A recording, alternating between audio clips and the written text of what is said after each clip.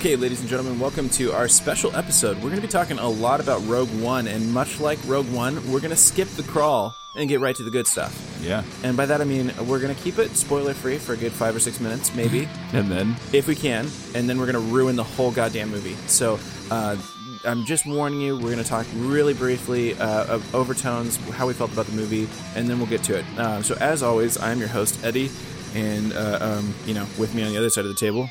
And Matt. Just like the last, 70 episodes or so. Something like that, yeah. I've been here a time or two. Yeah. So, we had the opportunity to go check out Rogue One, which opened for us, I think, on Thursday. Or that's when we went to see it, and I think that was the opening night, yeah? Thursday evening, 7 p.m., yeah. Yeah. By the time you guys hear this, who knows which Thursday we'll be talking about. But yeah, it could be any Thursday. December 15th. By this point, you'll be like, this is the movie about Lando's kid. Why are you still talking about Rogue One? That's obviously the next place we need to go, actually. Lando has a son. He gets into shenanigans. It's a whole movie. I'm sure they can make it happen. Start chilling for Colt 45 malt liquor. Yeah. Yeah. Just like my daddy. Yeah. Yeah. Oh, God. Okay, God damn it, Lando.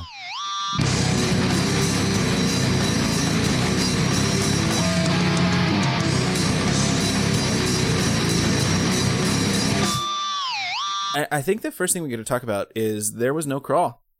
So for those of you not familiar, why are you listening to this podcast? But for those of you not familiar, when Star Wars movies open, you get the big title credits crawl, and not really credits, but you get the big explanation, like Episode 4, A New Hope.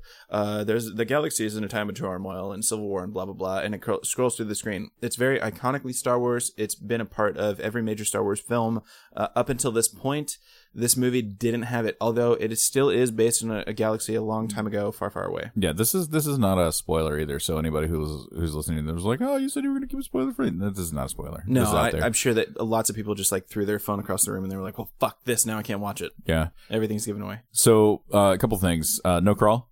Already strange. Also, the opening sequence, because there's no crawl, there's literally no opening music other than some ambient score sounds as it kind of flushes in on things. So, and we're not going to break down the entire movie second by second. Just we saw it Thursday. I don't remember. Yeah. This is 3 days removed now. So the thing about the no crawl that was interesting is although it didn't open with a crawl, it did open in a very Star Wars-esque manner, and not spoilery. Space. Yeah, well, it opened in space. You had what looked very similar in the whole, not a ship flying overhead, but very similar aesthetic. It felt very Star Wars for me right from the get-go, rather. Mm-hmm. Mm-hmm. So for those of you curious, without spoilers, we can kind of go into the plot line a little bit. So basically the plot of this movie is that Hannibal Lecter does things not because he's bad, but he does bad things to protect his family. Yeah. That's the entire plot of the movie. Hannibal Lecter, not really a bad guy. That's my takeaway. Yeah. Also, you guys are probably all familiar with when he says Hannibal Lecter, he means, of course, Mads Mikkelsen, who played Hannibal Lecter in the TV show adaptation of Hannibal, I believe. Is it just called Hannibal? I think so. Whatever. So Mads Mikkelsen, who I've been a big fan of for quite a while. I haven't watched much Hannibal, but I've seen him in lots of other stuff, and he's really, really good. And he had a sizable... a decent-sized portion of the movie here, and he really, I think, did a great job throughout the whole film. He's kind of the linchpin of the whole movie, really. He is a little bit, especially because outside of Hannibal Lecter, I didn't really know just about anybody in this movie. Actually, I did recognize Kendrick. I don't know. I didn't recognize him. I don't know who he's from. Yeah, I don't know why I recognize him. I think he played something else that I've seen, which is as vague as the day is long, but whatever. So I really like it in Star Wars movies when there is a unique new cast. I don't like seeing big name actors because it sort of distracts from the film overall, which this did not do. Everybody except for Mads Mikkelsen I wasn't completely unfamiliar with. And as much as I like Mads, he's a great actor, and it really didn't detract from the whole immersion of the story at all. No. There is one other person that I think you're forgetting, though, that was definitely in this movie, and that was Jimmy Smits. Yes. He's very recognizable. Reprising his role as Bail Organa, which, I mean, honestly, here's the thing. If you forget episodes 1 through 3 happened, that's totally fine. Yeah, no, I'm on board. Yeah. If you just try to ignore that whole facet of things, it's great. Actually, this movie does a good job of tying together, sort of in the same way that Episode 7 did, tying the prequel trilogy to the original trilogy in a way that's not entirely tasteless for those of us who really kind of can't stomach the prequel trilogy. Yeah, the chick that played Mon Mothma was the same as the chick that played Mon Mothma in the end of Episode 3 as well, so there was a callback there as well. But there was no mention of midi-chlorians. Thank God. I really think that they're just going to try to like Men in Black flashy thing that out of our brains, like just we never talked about it. They've bookended the original trilogy now with movies that don't suck. Yeah. So I think that's probably the way to go. Yeah. Yeah. I actually somebody on Facebook today was talking about it, and I gave them my preferred viewing order, which was Rogue One, Episode 4, Episode 5, Episode 6, Episode 7. The end. That's also my preferred viewing order. So. You can watch the prequel trilogy, don't get me wrong. It's just not a thing I'd recommend. In no way, shape, or form do you have to slamming your at dick this in a point. door. Like, I wouldn't probably go out on a limb to recommend that. So, I read an article earlier today that got a lot of criticism, actually, because it was talking about how this is the first Star Wars movie that really focuses on the war aspect. And they were like, but the movie's called Star Wars. Thank and you. They posted pictures of the opening crawl, and it says war right in the middle. But I think you kind of missed the point on that one. Like, I really do think this movie is a better way to show the sheer brutality of the war and really what makes the Empire like out and out evil. Like what we really get about the Empires being bad in episodes 4, 5, and 6 especially mainly comes through Vader and his reaction to the other characters on the screen. This is the first movie where it actually feels like a gigantic galactic civil war, and I think that does a good strength for the movie. This movie is filmed very much like a war movie. It is. There's a lot of things in here that are much more akin to a war than a war movie, like like say a Civil War, not Civil War. What's the one with the Nazis? WW2. Yeah, WW2. This one feels a lot more like the WW2 sort of movie set in space than it does a straight up Star Wars space opera sort of thing. Yeah, no, I enjoyed the war aspect of this movie quite a bit. Once we get a little bit further into the movie itself and kind of don't care about spoilers as much, I'll talk about a little bit more of the war aspect and stuff too. But just, I mean, from a spoiler-free standpoint, definitely shot like a war movie more than it was shot like a space opera. Yeah. I dug that a lot. It's much grittier. And I don't mean to say that it's like super dark and super gritty, but it is a much grittier Star Wars than you've seen before. But that being said, my initial take on this movie too, even after everything was all said and done, I was just like, man, that still felt more like a Star Wars film than any of the prequels. You're completely correct. Like I came out of this feeling two ways about it. Number one is, wow, that is a completely different take on a Star Wars film.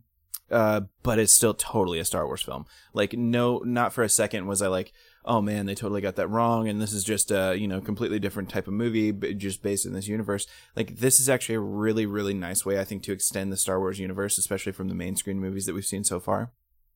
And I guess the last thing I want to say, really, before we get spoiler heavy, unless you got something else to go on, but before we get really spoiler heavy, I'll say this is probably one of my favorite ways that they could have done this. I really, really enjoyed the movie. It is probably a 9 for me. It's up there. There's a lot of things that could have gone wrong with this movie, and actually, quite honestly, I've told everybody that I've seen so far that for the first 15 minutes of the movie, I was not sure if I was going to come out liking it, because it is a really slow burn getting into the film, but once it gets going, like, it just does not let up until the end, and the ending is really good too. So the first 20 minutes definitely doesn't move as quickly as the rest of the movie does. Yeah. And that's not necessarily a bad thing, but it was a little bit more difficult to get into than I was thinking it was going to be for those first 15, 20 minutes. But then, I mean, it picks right up, and then you're all of a sudden immersed in Star Wars and an actual war. Things that I liked about it from the war aspect, before we get too spoilery, is that, like, it really does highlight what dickholes the Empire are collectively. I mean, it's occupying cities, things like that, like people not feeling safe in places where they felt safe historically, things of that nature. Which you don't necessarily get in the prequels at all, because like kind of at the end of episode 3, it's just like, well, Order 66, people are dead. And then it flashes forward to the main characters and follows them, hiding babies. And that's it. Yeah, the prequel trilogy, I think, is the worst of it. And when it comes to like the actual Star Wars, like 4, 5, and 6, you get a little bit more of a feeling for how bad the Empire is. But the way you mostly get that is through their obvious allegory to, just straight up Nazis, like Stormtrooper versus Stormtrooper, same sort of thing. And through the actions of the Emperor and Vader primarily. Other than that, that they're fighting our plucky heroes. This is the first movie where you actually kind of see, I think, a little bit of what that really feels like and looks like for the vast majority of the galaxy, and why you would want to rebel against the Empire. Because I don't think that's readily clear in 4, 5, and 6, like what exactly is so horrible about the Empire, except for the fact that Vader and the Emperor are obviously bad guys. Yeah. So that, I think, is the spoiler-free portion of the show. This is your warning right now that if you're listening and you want to maintain or haven't seen the movie yet, you should probably stop right here and come back to this podcast after you've seen the movie. Okay? Hopefully you've pressed the button now, because now we're going to launch into it full bore. Ready? Mm-hmm. Okay, let's go. Yeah. Okay, so right from the opening crawl, I think we get a little bit of a difference in the movie tonal. No, sorry. Right from the non-opening crawl, we get a little bit of difference in the movie tonally from the rest. This movie is a lot slower starter. We do get a little bit of thing that felt sort of reminiscent to the beginning of episode 7 to me, which is like the whole Galen Orso, who's our quasi-hero, anti-hero character, sort of fleeing the Empire, and how Jyn Orso becomes involved in this whole shenanigans and what that's all about. She's just a wee lass at the opening of the film. Yeah, that felt a little bit to me like Rey getting dropped off on what was it, Jakku. And I think those scenes have similar parallels, hopefully by design, because I think that's actually kind of a nice callback to the main saga altogether. We get lots of new character introductions. So, in fact, everybody in this movie essentially just about is new, with the exception of a few small ones. So, big spoilers: Tarkin's there, which we're going to come back to. Vader's there, which we're going to come back to. No Emperor in this movie. Nope. We get a tiny cameo from some more familiar droids in R2-D2 and C-3PO. Yeah, which was a cool moment, actually. I really like that. Especially because we got, what's the cool droid in this movie's name again? K2SO. K2SO, played by Alan Tudyk, or voiced by Alan Tudyk of Firefly fame, which is how I'm always going to refer to him. I don't care if he's like the president. I'm going to be saying Alan Tudyk of Firefly fame. So K2SO, who serves not only as comedic relief, but actually one of the I think, sort of linchpin players in this movie. It's safe to say that things would not have gone down without K2SO, and I thought he was used very, very well. So K2SO is, of course, an Imperial droid who's been reprogrammed by the Rebellion, who's only sort of calling themselves the Rebellion. They're the Alliance, I think, but I'm not sure they refer to themselves as the Rebel Alliance, do they?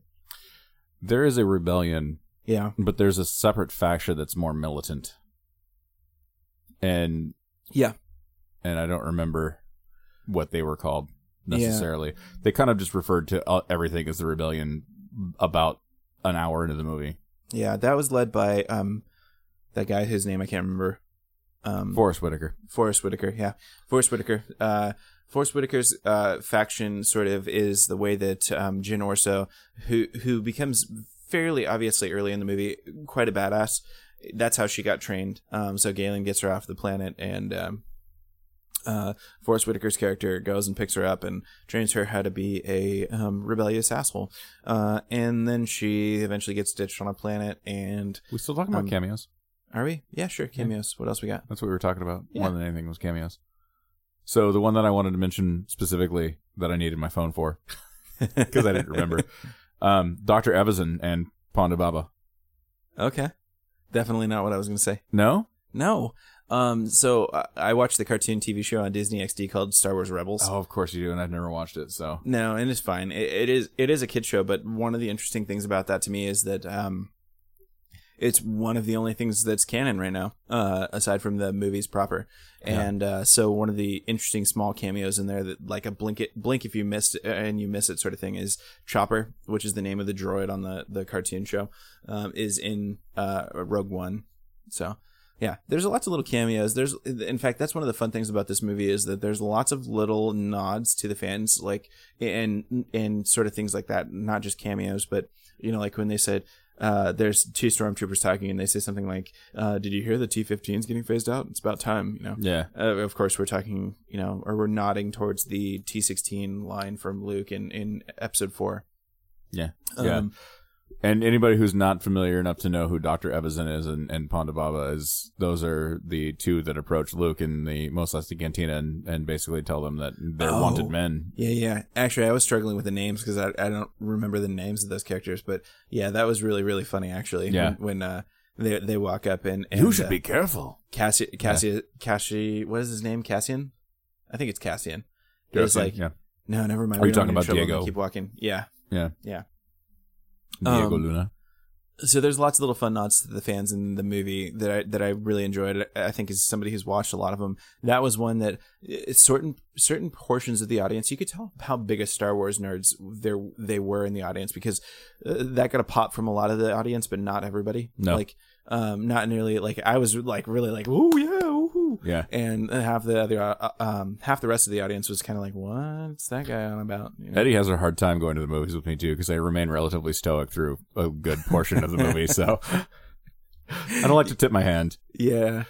There were a couple of moments though where we like looked over at each other. Yeah. We were like, "Yep, all right, just happened." Yeah.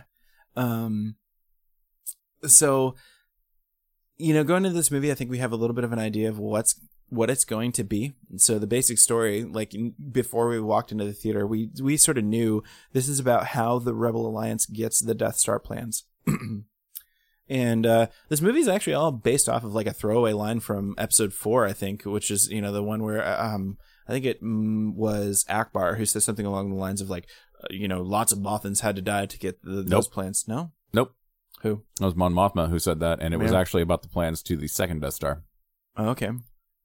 There was one Bothan in the movie, but yeah, you're right. This was. So what's the line from Episode 4? There wasn't. There wasn't? No. Was that all just based off of the?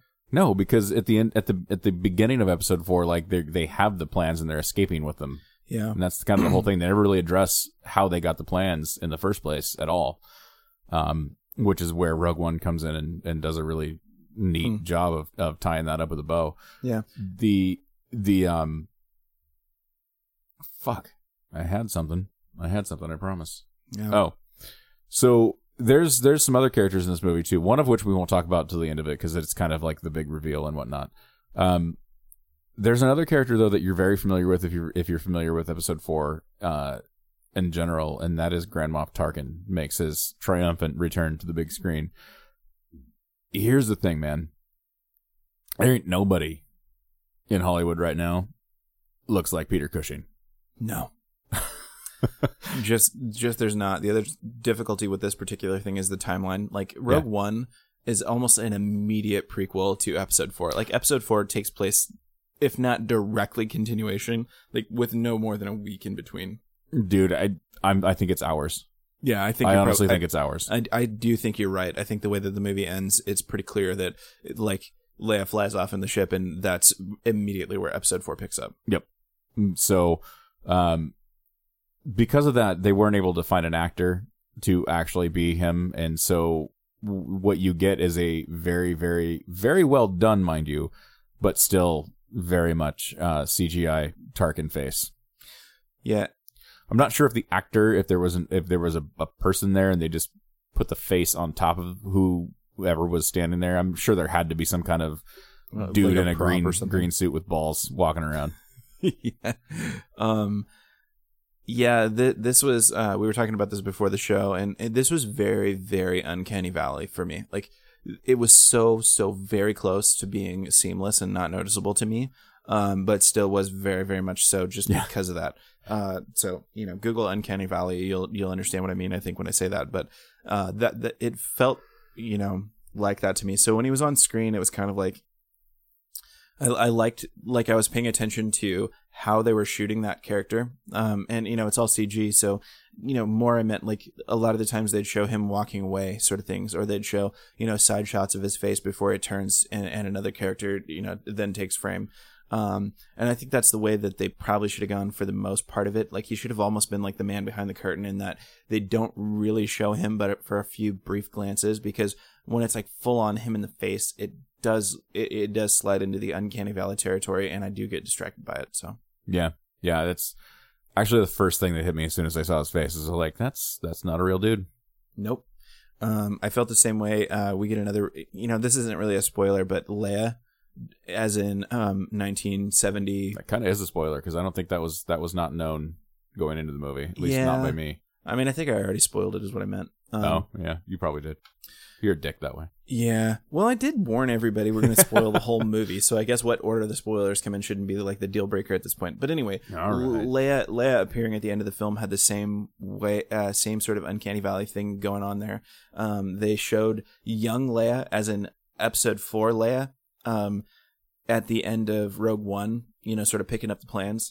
And that was the same thing. Actually, that one was, to me, a little bit worse. It was, but and because her face was really glowy. It was, and her face, I mean, it almost looks like they spent all of their fake person CGI budget on Tarkin, because by the time they got to Leia, I thought hers looked a little bit more or less realistic, I should say. Here's what this is the thing. We live in a world where we watched Civil War. Yeah. And we watched Robert Downey Jr. walk onto the screen as he looking exactly like he did in Less Than Zero from like 1980 fucking whatever. Yeah. And I almost feel like the Avengers or the Captain America folks maybe did a slightly better job in the CGI in that aspect, because that really just looked like him when he was that age. And obviously we know he's not that age, so it had to be not real. See, they did, but they didn't, because on the one hand, I think it was a little bit better in Civil War. On the other hand, I never for a second was like, oh, that's, you know, like, I can't tell. No, you knew, but I mean, like, did you know because you can knew do the math? But no, I definitely, like, I could same sort of feeling, like, I knew that was not him. Just because you know, it's quite obviously CG. Like, you can see the CG. Although I do think that was a little bit better done than in Rogue One. Yeah, that was kind of my question on that too. Is just because, I mean, it was super convincing in Civil War, even though, like you said, like, you know that he's not that age anymore, and that you know, there's they didn't just, you know, like, clone him or something like that. Trickery afoot. Yeah, you know there's trickery afoot, but even you know, not knowing that, you can still tell it's CG. Yeah. And so I don't know. It's not like it was as bad as it was in, like, Tron Legacy. Never watched it. Well, if you did watch it, you would see the same thing done with Jeff Bridges, except for way, way worse. That was just bad. Yeah. The movie I like, though, but I was never a huge fan of Tron in the first place, so I just didn't care. You know, that's fair. I did enjoy Tron Legacy, but that same sort of effect was used to try to de-age Jeff Bridges, and that was really, really bad. Really, quite obviously CG. Like, looked more like it was out of the Final Fantasy movie than it did out of you know, like, real life. Right. So Cassian, I think, is the next thing we should probably touch on a little bit. Well, I think I interrupted you in the middle of talking about K2SO. Oh, okay, yeah. And I think that's a relatively important character to explore. Although him and Cassian are kind of they're bros. Yeah, they're bros. They're broing it up. Yeah. So K2SO. K2SO, of course, played by Alan Tudyk, who I've mentioned already 100 times. Really well done. I really liked this character overall. This added just the little bit of levity that existed in this film. Most of the other bits of levity came from just sort of the cameos and the nods to the fans and stuff like that. It was more not like a joke sort of thing so much as it was like, oh, nostalgia boner. This was probably the bits of intentional, like, you know, make jokes sort of thing. There was that. There was also a little bit of dialogue between the protectors of the the monks. Yeah, the monks. Those guys were good too. They were maybe a little bit beyond bro.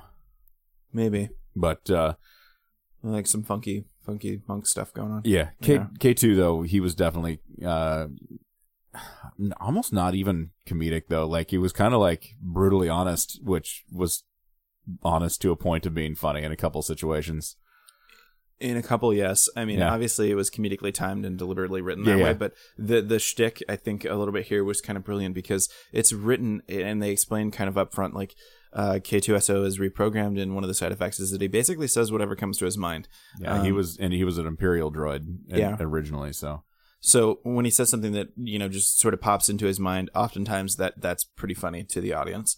But other than that, though, I thought another big interesting thing about this was that K2SO had legitimate heart. Like I know how much the Cowardly Lion wanted one, but K2SO really had it going. Yeah, Tin Man?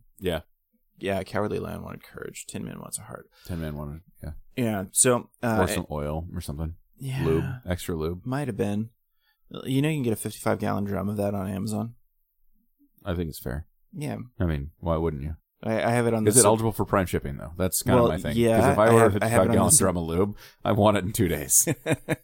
I have it on the subscribe and save thing. They send me one every 3 months. You got the button? Great. Yeah. You just push the little button when you're about out. So, sweetie, we're out of lube. You can hear it like banging around because it's just an oil drum. Clang, bong, clang. Bong.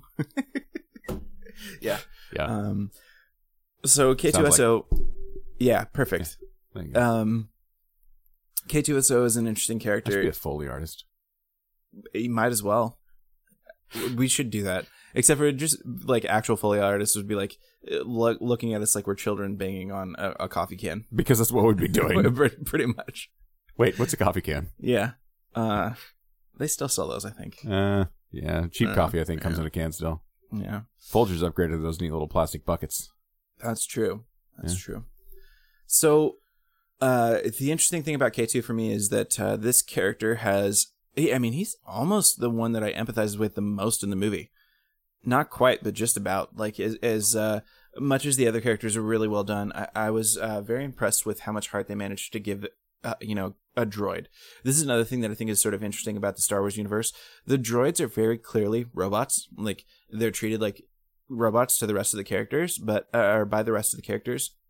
Sort of, but not. Like, it's almost more like the relationship, like Luke's relationship with R2 is a little bit closer to like my relationship with my dog, you know? K2 and Cassian kind of have a similar relationship that to that of like Han Solo and Chewbacca. Yeah, very much so. And actually that's incredibly apt. Yeah. Speaking of Cassian too, we should kind of we'll get back to K2 a little bit too, and because their fates are relatively intertangled like through the whole movie and whatnot. But Cassian actually we meet before we meet K2, and we meet him meeting up with a rebel sympathizer to obtain information, and we actually see something out of a rebel a rebel period that we've not seen in previous movies. And what I mean by that is any of the previous movies, obviously, the rebels are very much painted as the good guys versus the Empire, which are bad guys. It's very black and white. Yeah, entirely black and white. This there is movie, a capital G good, capital B bad. Yeah, this movie adds several shades of gray to a lot of things because, as we know, when it comes to wartime, sometimes the good guys have to do bad shit to gain the upper hand and gain the advantage. And in this particular case, the rebel sympathizer is basically freaking out because the stormtroopers are they've been tipped off that something's afoot. He's freaking out, doesn't think they can escape, and I'm sitting there watching this whole scene going, this guy is going to talk. Yeah. And turns out he doesn't get an opportunity to because Cassian just fucking shoots him in the back. Puts him down so he can escape, which, I mean, ultimately at the end of the day, probably the right decision, but definitely not something that we've seen happen from any of the rebels in the past. It was brutal, and I kind of like that about this movie. This is another thing that makes it sort of a different movie for the Star Wars universe. This is probably the first time that you get the feeling that the good guy is not entirely just the good guy. Like this was a brutally difficult sort of decision to make in that situation. Very much an end justifies the means type situation. Yeah. Precisely, and I think it was a great character introduction to Cassian, actually, and that sets up a lot of the sort of conflict between him and Jin for the rest of the film. So I really, really actually liked that part of it. You know, here's what I liked about it too, because we're talking about the monks. We mentioned them earlier, and one of them said something to him about or he said something about a prison, and Cassian said that he hadn't been to prison.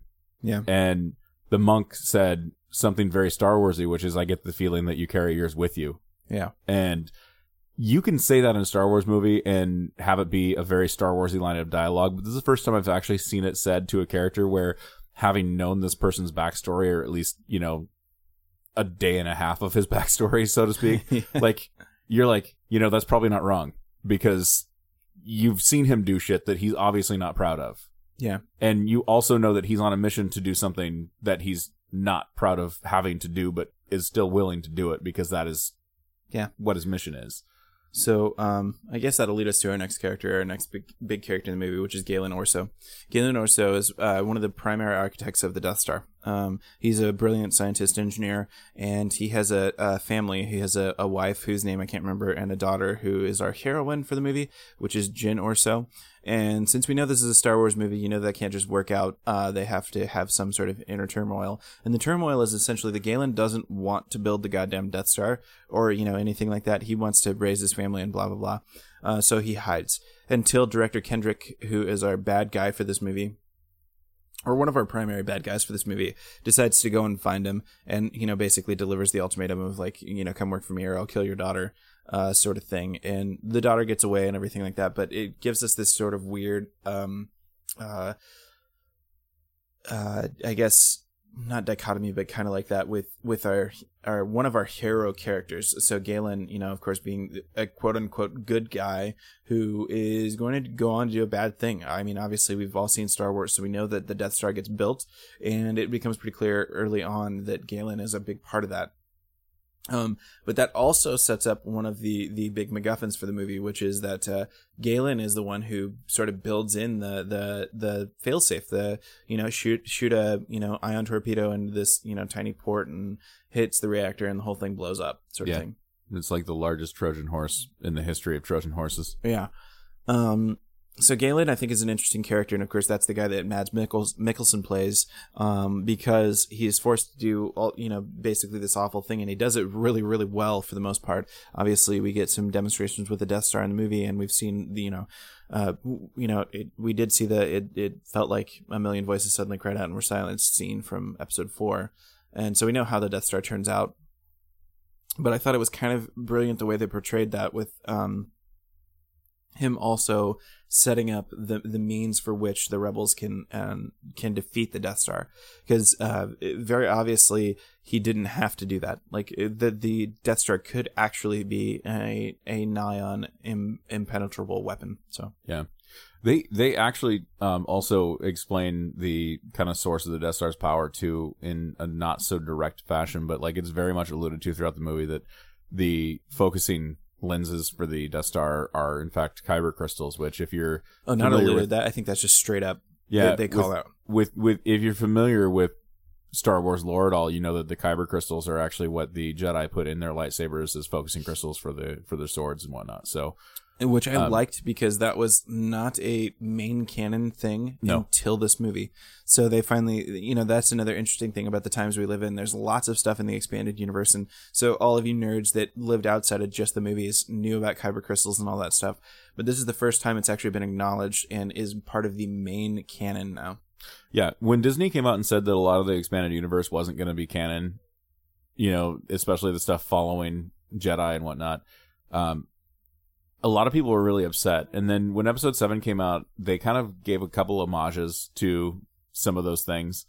And then this is kind of an even more direct way of saying, you know, just because it's not canon the way that you knew it doesn't mean that we can't use it and reintroduce it in a way that still makes sense to the story that we're trying to tell. So yeah, I appreciate that so far. Yeah, for sure. And the kyber crystals bring us to the next set of characters that we want to talk about too, which are the two monks. The monks are awesome. So we get basically Lion Cat Monk, who is also a ninja. He's badass too. Yeah, he's super badass. Absolutely blind. He's Yeah, completely blind. He's a monk, actually, that was in charge of guarding the holy, Kyber crystal church thingy. The temple, yeah.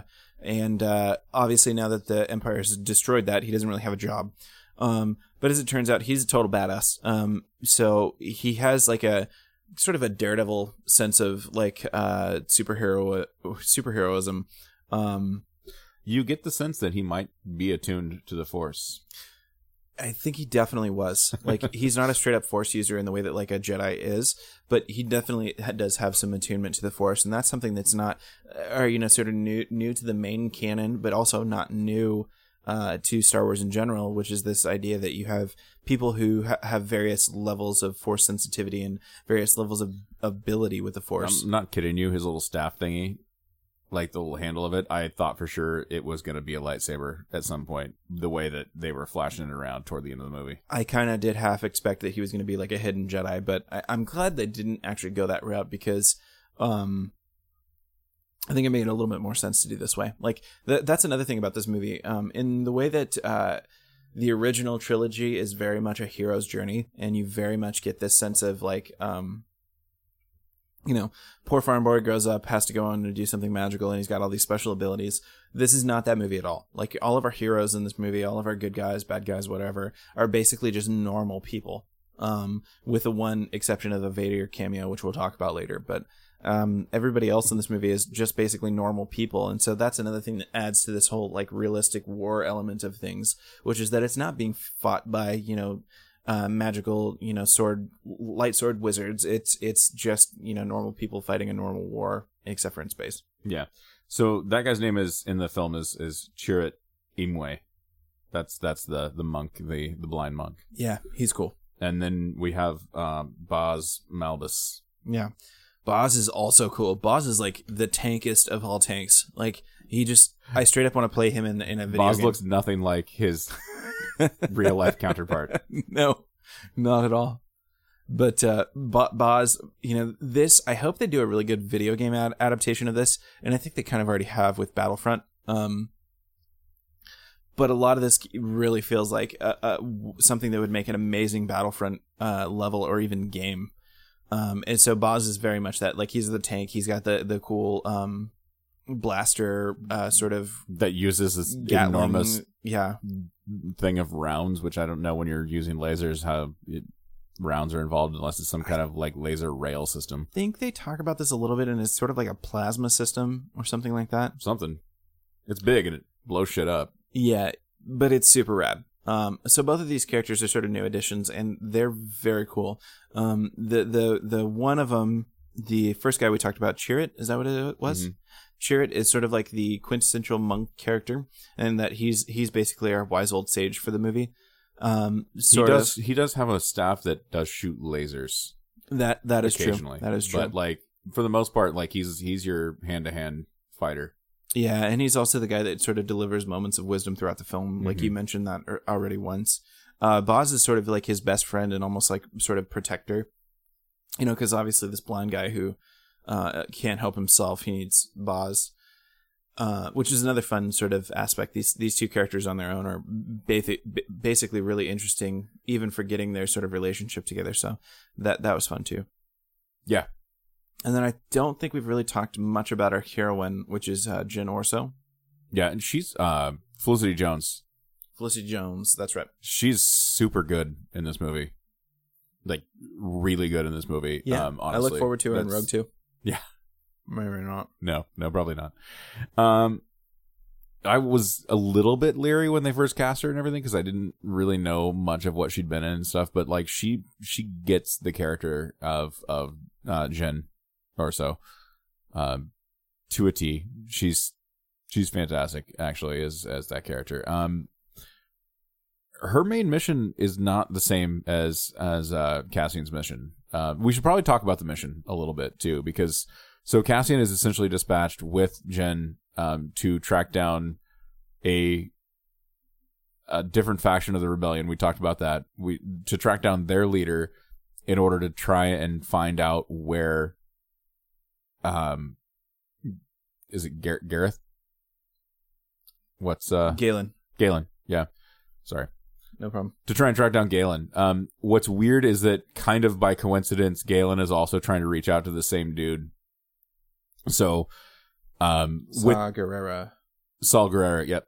So within a day of each other, like Galen's message reaches Saul Guerrero, and so does Jen and Cassian. What nobody else knows except for Cassian, though, is that he is essentially dispatched to kill Galen. Like, there's no... Yeah. Because he is designing the super weapon. Nobody realizes the super weapon is done, though. That's the thing, is killing him serves zero purpose at this point because the Death Star is built. Yep. So, that leads us to kind of our hero's moment in the movie, which is when they actually do find him, and Cassian kind of has every opportunity to take him out with a long-range rifle, and then doesn't. Meanwhile, Jen is also on her own mission to go rescue her father. Yeah, I thought this actually set up a good, sort of bit of tension between our two main characters, too. And it sort of added to the human element of things, too. It felt organic. It didn't feel... Yeah, they definitely could have made it. There are lots of ways they could have done it much more contrived, but I like the way that they handled that. And it sort of gave some depth to Cassian as well, because Cassian, like we saw, we just saw him off a motherfucker in like the first 5 minutes of the movie. So I liked the way that they handled that, and they could have gone much more dark or gone to a different place with it, which would have made for a very different movie. But that sort of sets us up for our next act, which I think was kind of a cool way to do it. So yeah. Yeah, no, I appreciated the dialogue with them too after they get back on the ship too, because they're kind of just like, Jen, or so it's kind of like, so we're going to talk about this? And he's like, what are you talking about? And she's like, no, you were totally going to kill my dad. And he's like, nah, you don't know what you're talking about. Yeah, and she's like, no, I have a lion cat monk over here, and he said you were totally off on the mood to kill. Yeah. And that's like the second time he's made a Saga reference for those of you who may not have ever listened to our show before. When I was watching that, I was like, well, they made Lion Cat. Yeah. They made Lion Cat, except for he's, vaguely Asian, and he has a wicked cool staff, and he's blind. Oh, he's the ancient one. Weird. Yeah, a little bit. Oh. Yeah. I guess there goes that argument. I guess they can do an Asian version of the ancient one and have it come off not as condescending. But sorry, Mrs. Swinton. Yeah, Miss Swinton? I don't know. Whatever. It doesn't matter. Yeah. We'll just derail the whole podcast on that joke there. Let's just, fuck it. We're done. Yep, that's it. Movie's over. Yeah. So the next bit of it actually is sort of this. They're trying to get Galen out, but that doesn't happen. Instead, No. Kendrick is a dick and he blows the shit up. And no, actually, that's not even correct. Kendrick meets them all in this Imperial facility. Kendrick doesn't blow them up. No, they get a hit called on them by the rebels do. Yeah, so the rebels have this big X-wing, sort of attack, and they shoot at the thing, and meanwhile Cassian's like, "Don't hit the thing. There's rebel forces on board," and the rebels were like, "Nah, too late. We've already got our orders. Yeah. We're gonna go ahead and fire everything." Yeah, they left it a little bit more like of a sense of like we can't recall them at this point. Like there is no stopping it. So the rebels actually even though nobody had pulled a trigger yet. Yeah. And they definitely don't have like a radio or something akin to that. Right. Instant right. There's messenger. no possible way they can get communication out anywhere. Yeah. Could you send a text to Red 5 really quick? Because he's about to kill my buddy.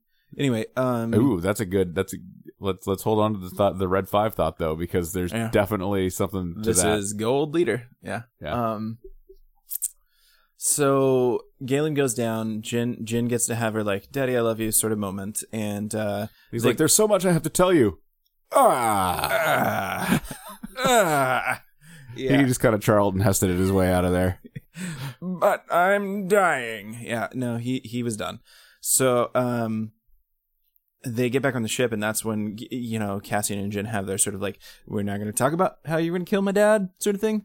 And that's when Cassian's like, "Listen, you prissy bitch, we don't all get to pick and choose, when we decide to do something with our conscience, unlike you, who has basically done that exact thing." And that's actually she's kind of been living on the run. She has, and she hasn't really been living with any particular set of morals or overlighting. Like, she's not like hardcore like Rebel Alliance, we got to take down the Empire. In spite of her upbringing, she's more like, yeah, I don't care about this shit. Like, I'm just trying to stay alive. And you find out though that that's because she really did care about taking down the Empire, but Saul Guerrero abandoned her when she was younger. But it was the way he describes it when they meet is that people were starting to get curious about her origins, and some of Yeah. them were finding out that she was the daughter of Galen Erso, and so it was better for her to be not that person and left behind than to have to face those questions and possibly be discovered and whatnot. So Yeah. So there's a bit of tension on the ship, and then they go back, and this is actually, I think, we're kind of approaching the third act of the movie, which is really kind of where the movie just is balls to the wall, like I couldn't believe the screen sort of thing. it handled. We went back to Yavin 4, Yep. which that was kind of a cool callback. We actually saw it twice throughout Uh-huh. the course of the movie. I think twice, maybe a few more times. But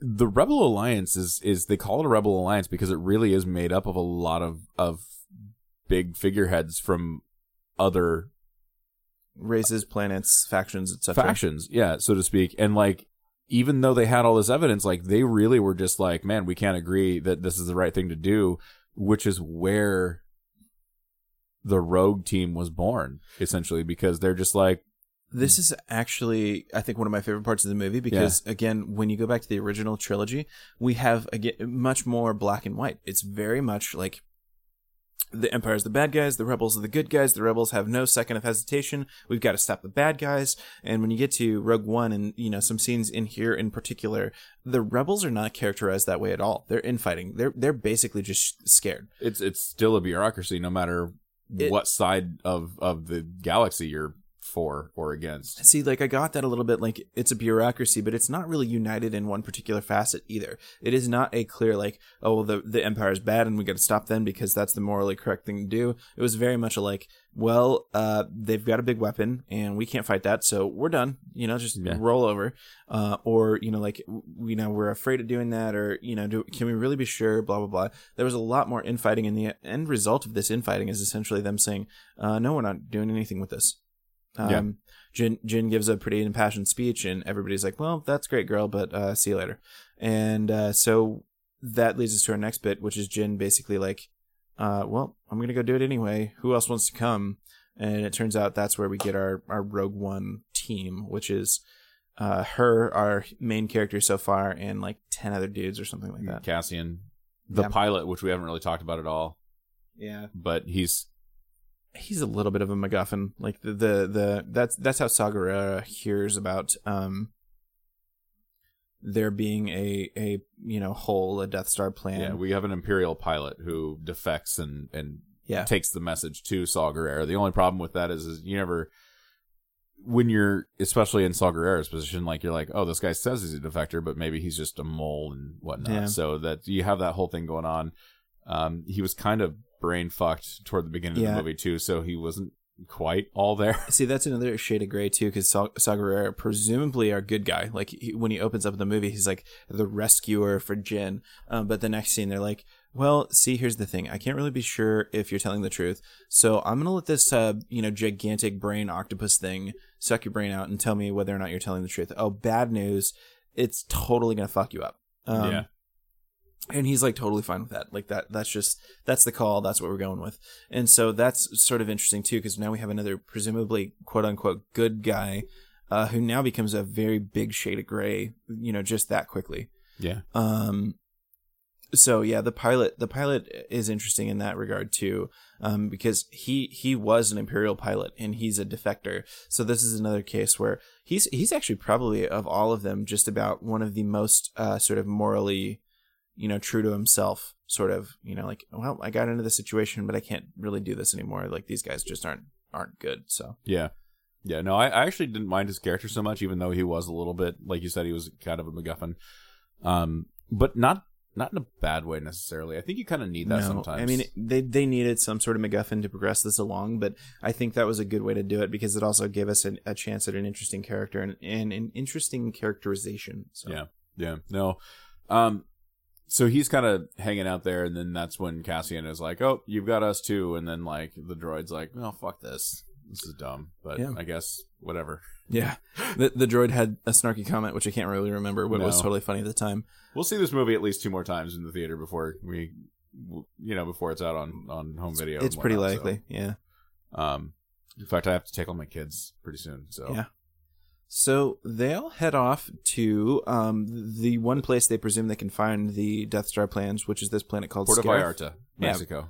Puerto Vallarta with droids, essentially. It's a very blue-looking, idyllic planet. Tropical. Nice tropical trees. Yeah. They're sand troopers. It does look like, when the troopers get a break, they sit down on a nice comfy beach chair, have a nice fruity drink with a little umbrella in it. Yeah, I'm thinking Mai Tais. Mai Tais. Yeah, Mai Tais would fit. Mojito, maybe. Don't like the mint leaf so much, but I dig a Mai Tai every once in a while. Yeah. So they head off to Scarif, though, because that is the home of, basically Where the Imperial Archives are. Yeah, the Imperial Yes. Archive. Not on Coruscant at all. No. I guess For they were whatever reason. Yeah, for reasons we aren't sure of. Maybe that's because they wanted to get away from the home of the old Republic, the Senate, etc. But anyway, Scarif is sort of their housing point for all of the Imperial Archive. This is where it sort of gets into the grittiest part. This is where sort of everything goes wrong for just about everybody for the most part. It's you. Okay. I'm not going to pull any punches here. You are about 10 minutes into this scene when you're stricken with the thought that, you know what? Not one of these characters is going to live through this. Yeah. So going into this movie, that was my initial thought. Like, it's going to be great watching this movie, but it's going to be sad too, because there's almost no way anybody in this movie can really come out alive. And this is the sad realization. Up until this part, everything's kind of going well enough for our heroes that you're thinking, maybe I'm wrong. Maybe they do some like Obi-Wan Kenobi bullshit where he goes and lives in a desert for the next, 20 years or something like that. And then Jin's going to be in episode 8 or whatever. No, this is this is just a downhill, uphill slog through the rest of the movie as far as our characters are concerned. Yeah. We get some, really guerrilla aspects between the fighting with the Imperial troops and our Rebel Alliance.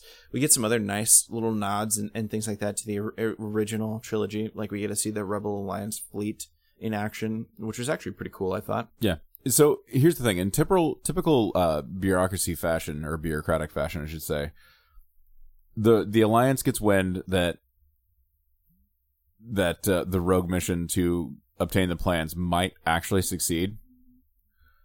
And so then all of a sudden everybody's on board. They're like, okay, well, we got to get there and support our troops. And so you have who I can only assume is Admiral Akbar's predecessor. Yeah. Raddus. Yeah. Leads his entire military force over there, including some X-Wing squadrons and whatnot. The thing about Scarif is it's entirely encapsulated in a shield bubble, and there's like one small opening they get through, and they close that fairly early on. So the rebels that were already on the other side, on they were planet side, they're like, well, that shield's closed, so we're not going to be able to get off this planet, but we got to beam the plans out there. Yeah.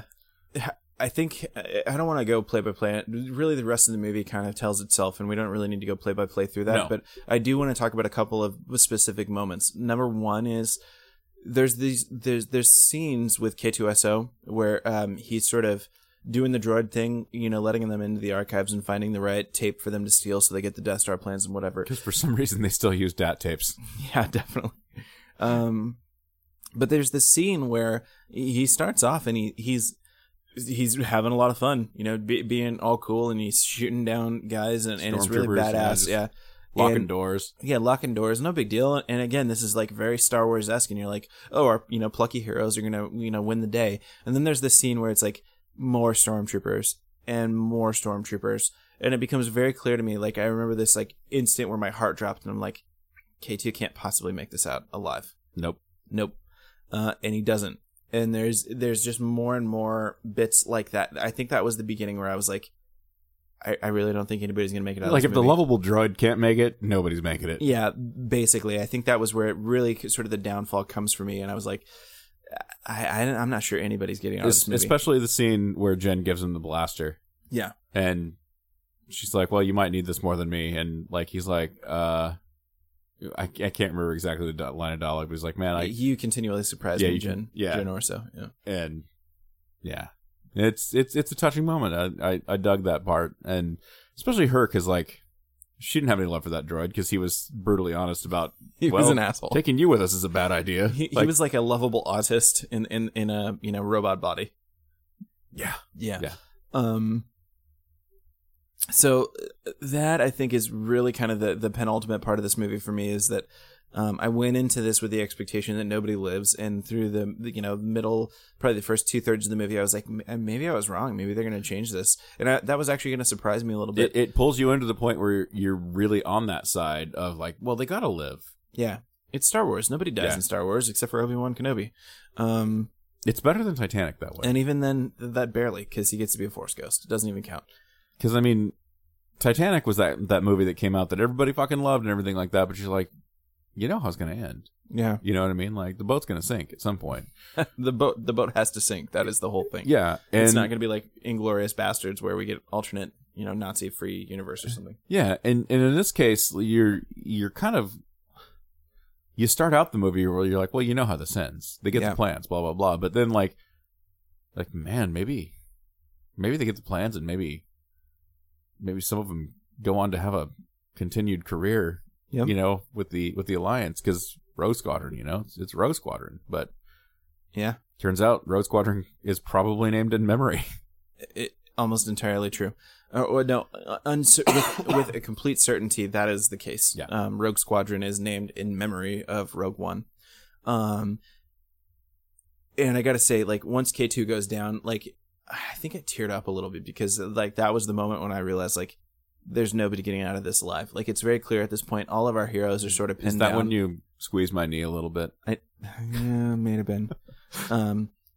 But there was, this is the point where, all of our heroes are sort of pinned down, and they're the underdogs in every aspect. And I'm thinking, in typical Star Wars fashion, it actually reminded me a lot of Jedi in that, it was like, when Han Solo and Leia are pinned down with, R2 at the, shield generator or whatever, and they're surrounded by stormtroopers, but it turns out our plucky little Ewoks stole a ATST,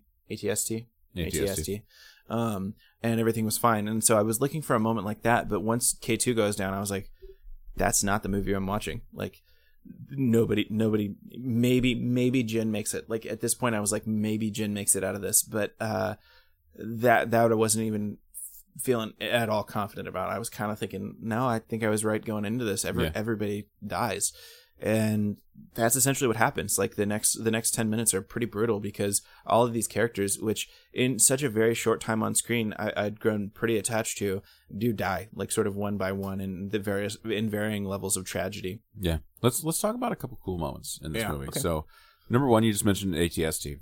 Yeah. So we got to see one of those march through a populated city. Yeah, and fucking wreak havoc on shit. That's pretty cool. We also had AT-ATs up the wazoo on Scarif. Yeah. Cool thing about them, much like our own military, they take on different aesthetic properties depending on where they're at. Like, we all remember the AT-ATs on Hoth that were all white. Mm-hmm. These had very much more... they had like the brown cargo doors on the sides and shit like that to kind of blend in with the sand on the beaches and stuff. So that was kind of a neat touch. We get lots of fun types of stormtroopers. Yeah, we get the sand troopers. Sand troopers. There's black troopers. I can't remember what they're called. Shock troopers or something like that. Yeah, I can't remember exactly what those are, but it's got to be something better than black troopers. Like, I assume they're not called black troopers. We're gonna get letters, I think. And then we also got the Red 5. Yeah, Red 5 in his little X-wing. He didn't meet a very pleasant end. No, but it explains why there was an opening on Red Squadron for Luke. Yeah, done 100% on purpose, obviously. Yeah, also a cool little nod. Like, we get the red leader, gold leader, etc. Red 5 standing by. Yeah. All of that was a lot of fun, and as soon as that was another nice little nod. As soon as you saw, or as soon as you heard Red 5 standing by, you're like, nah, fuck that guy. He was the only one that was like no question about, like, well, that guy's not making it out of this movie. You're like, well, your last name is Skywalker, so you have fun. Yeah, good luck, buddy. The Hammerhead Corvette, that was funny. Yeah. I was like, I wonder why they call it a hammerhead. And then I see the shape and I'm like, okay, cool. That makes sense. And then like 10 seconds later, it's like, just rams into the Star Destroyer. That was really cool. So should we talk about the meat and potatoes of the cool things that happen in this movie? I think we kind of have to. I think we're getting late in the game. It's time to bring out that big big black Sith Lord in the room. Yeah.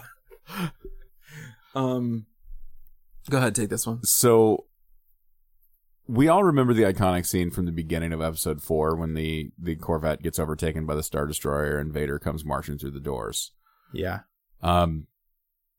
We've never seen Vader quite like we see him in the moments before that happens, though. It's funny to me because as much as we saw Anakin Skywalker not mow down, but we know he mowed down a bunch of children.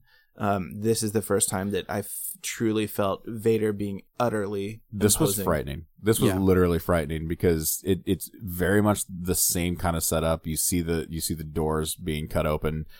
You see Vader, but you see Vader absolutely fucking destroy people, like just murder them. Yeah, it was a little bit like, have you played Force Unleashed? Yeah. Okay, so I think in both games it's a little bit like this. Like early on, you fight some stormtroopers, and they're not difficult.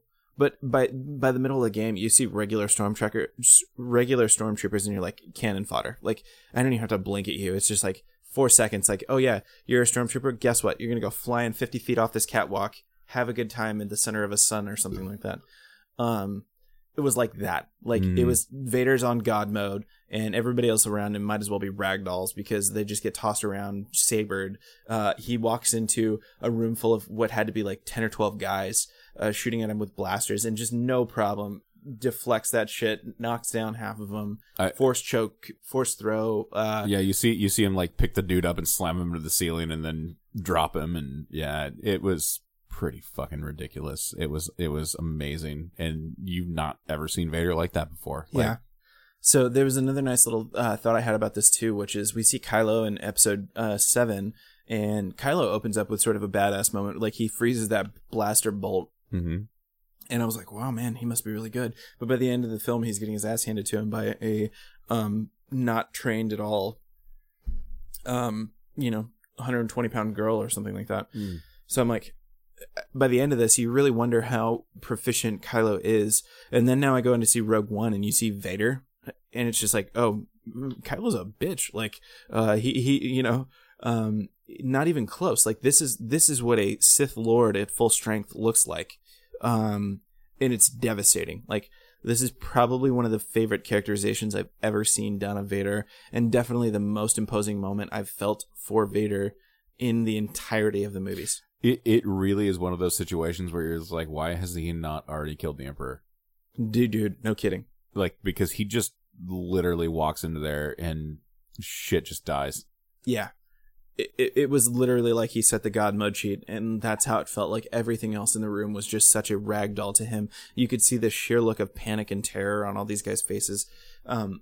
Brilliantly done. Vader was used a couple times in this movie. Number one, like the first time you encounter him in this movie, I believe he's still on Mustafar. Like they never actually set it on screen, which is weird because all the other planets that they went to, like it set it in the bottom corner of the screen. Mm-hmm. But there was very much lava flows all over in a giant fucking castle, so to speak. Yeah.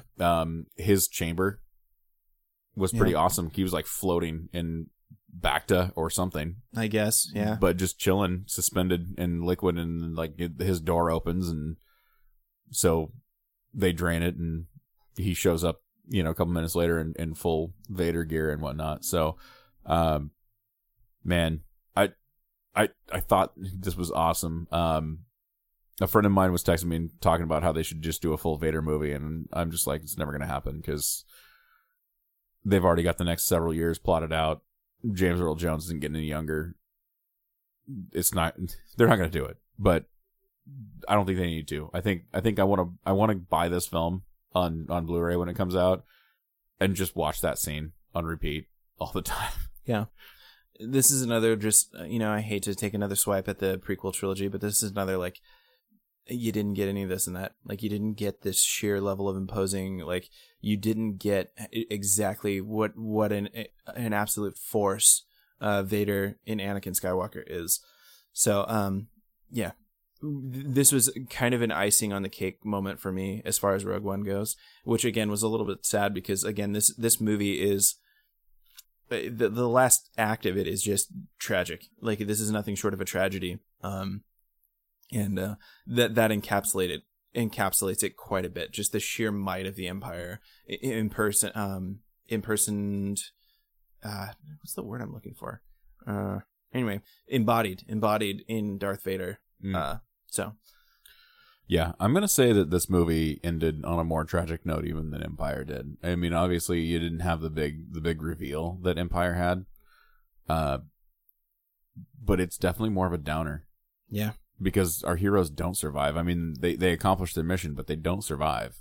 Yeah, they do sort of manage to end it on a little bit of an upbeat though, because that's when we get our final scene, which is like Leia picking up the plans, and then of course we know where it goes from there. So there is a little uptick just at the end, but it's tiny in relation to the giant mountainous level of bad. This is the one plot point that I will pick apart. So the big fish dude. Akbar's Raddus. Yeah, Raddus.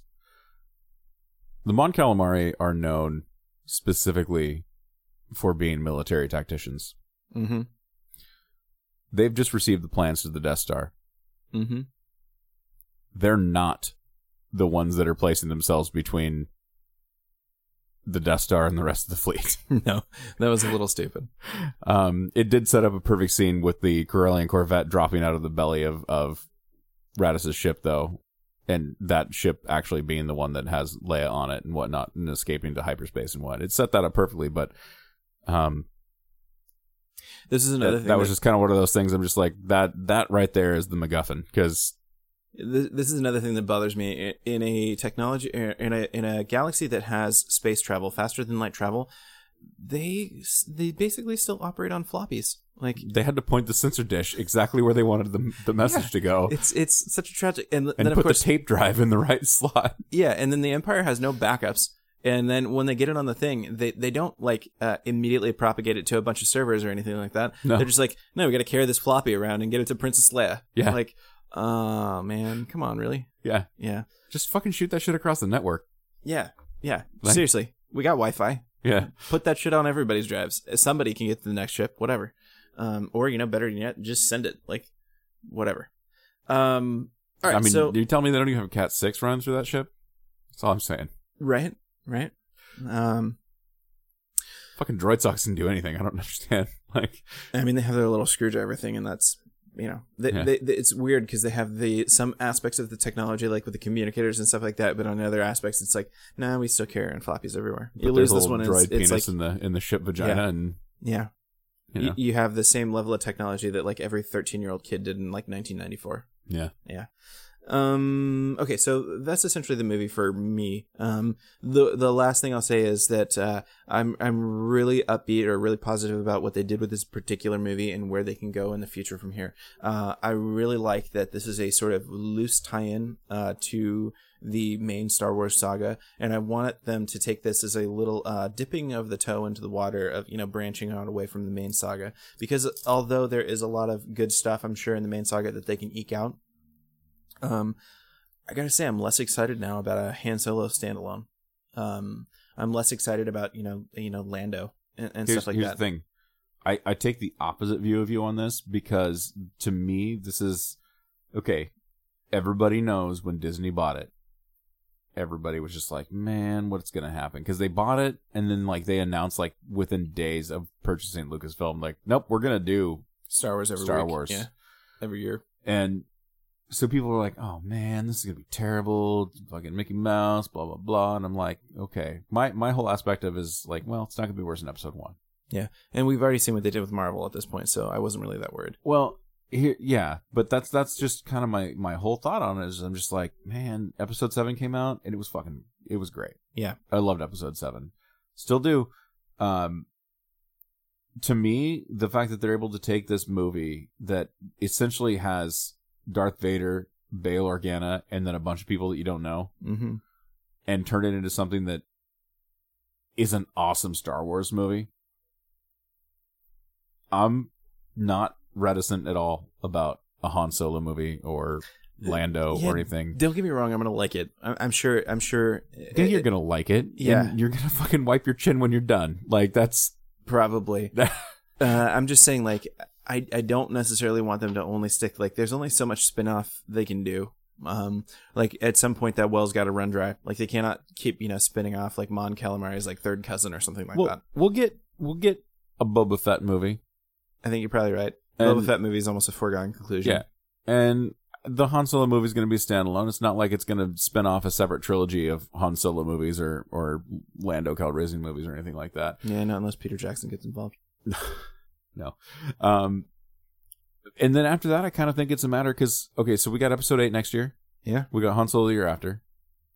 And then we got episode 9. And then Boba Fett's going to probably follow that, right? According to the schedule that they assumption. I'm not sure. Is that confirmed? I don't know if anything's confirmed, but they said one a year, and I don't think you can put off episode 9 more than that. No. So, I'm more meant the Boba Fett. The Boba Fett project, is that like a go? As far as I've heard, okay. Nobody knows. I don't think. But okay, like, so it's not confirmed, but so it is like there's a lot of smoke to this. We assume that Boba Fett's coming out after episode 9. What do you do after that? Yeah. I've heard maybe an Obi-Wan movie. Which the Obi-Wan movie is the one that could be the most interesting to me. And it's the one that actually I think is probably kind of like you don't have to recast. No. Because you've got Ewan McGregor. I would just get Ewan. Yeah. Yeah, and he's going to be of the same age that like you would see living on Tatooine. Yeah. Yeah. So, I mean, you can do a ton of stuff with Star Wars. This was the first shot of let's do something that's not related. It's related to the story, but not related to the characters that we know. Other than, obviously, we had the Vader appearance. Yeah. So, I'm hopeful. I'm hopeful for what the future holds.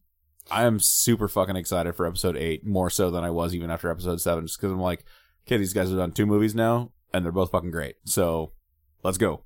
Yeah, and it's clear, especially with Rogue One, that they're willing to do something that's a little bit different. And that was the big, like, if anybody had any complaints about episode 7, it was that it was very much an homage to episode 4, particularly. Mm-hmm. And I think now that that's out of the way, like, we can get a really different, interesting story with episode 8 and 9. So, yeah, bring it on. All right, guys, that's the Rogue One podcast. We are going to be back, I'm sure, for episode 8 next year. Until then, you can probably follow all of our regular bullshit at whatevery.co. And we are, of course, on Twitter as well, twitter.com, at Whatevery Show on Twitter in the Twitter parlance. Facebook? Facebook.com/whateveryshow. Yeah. Email your questions and comments and so on to questions@whatevery.co, and we will respond quickly. If you want to pay us money to shill your shit on our show, you can email us at sponsors@whatevery.co. For sure. We would be more than happy to shill for basically anybody. We will shill your shit. Yeah. All right, guys. We will see you with our regular episode, which you'd probably come out later this week. Yeah. Reebok, we're looking at you. Yeah, come on, Reebok.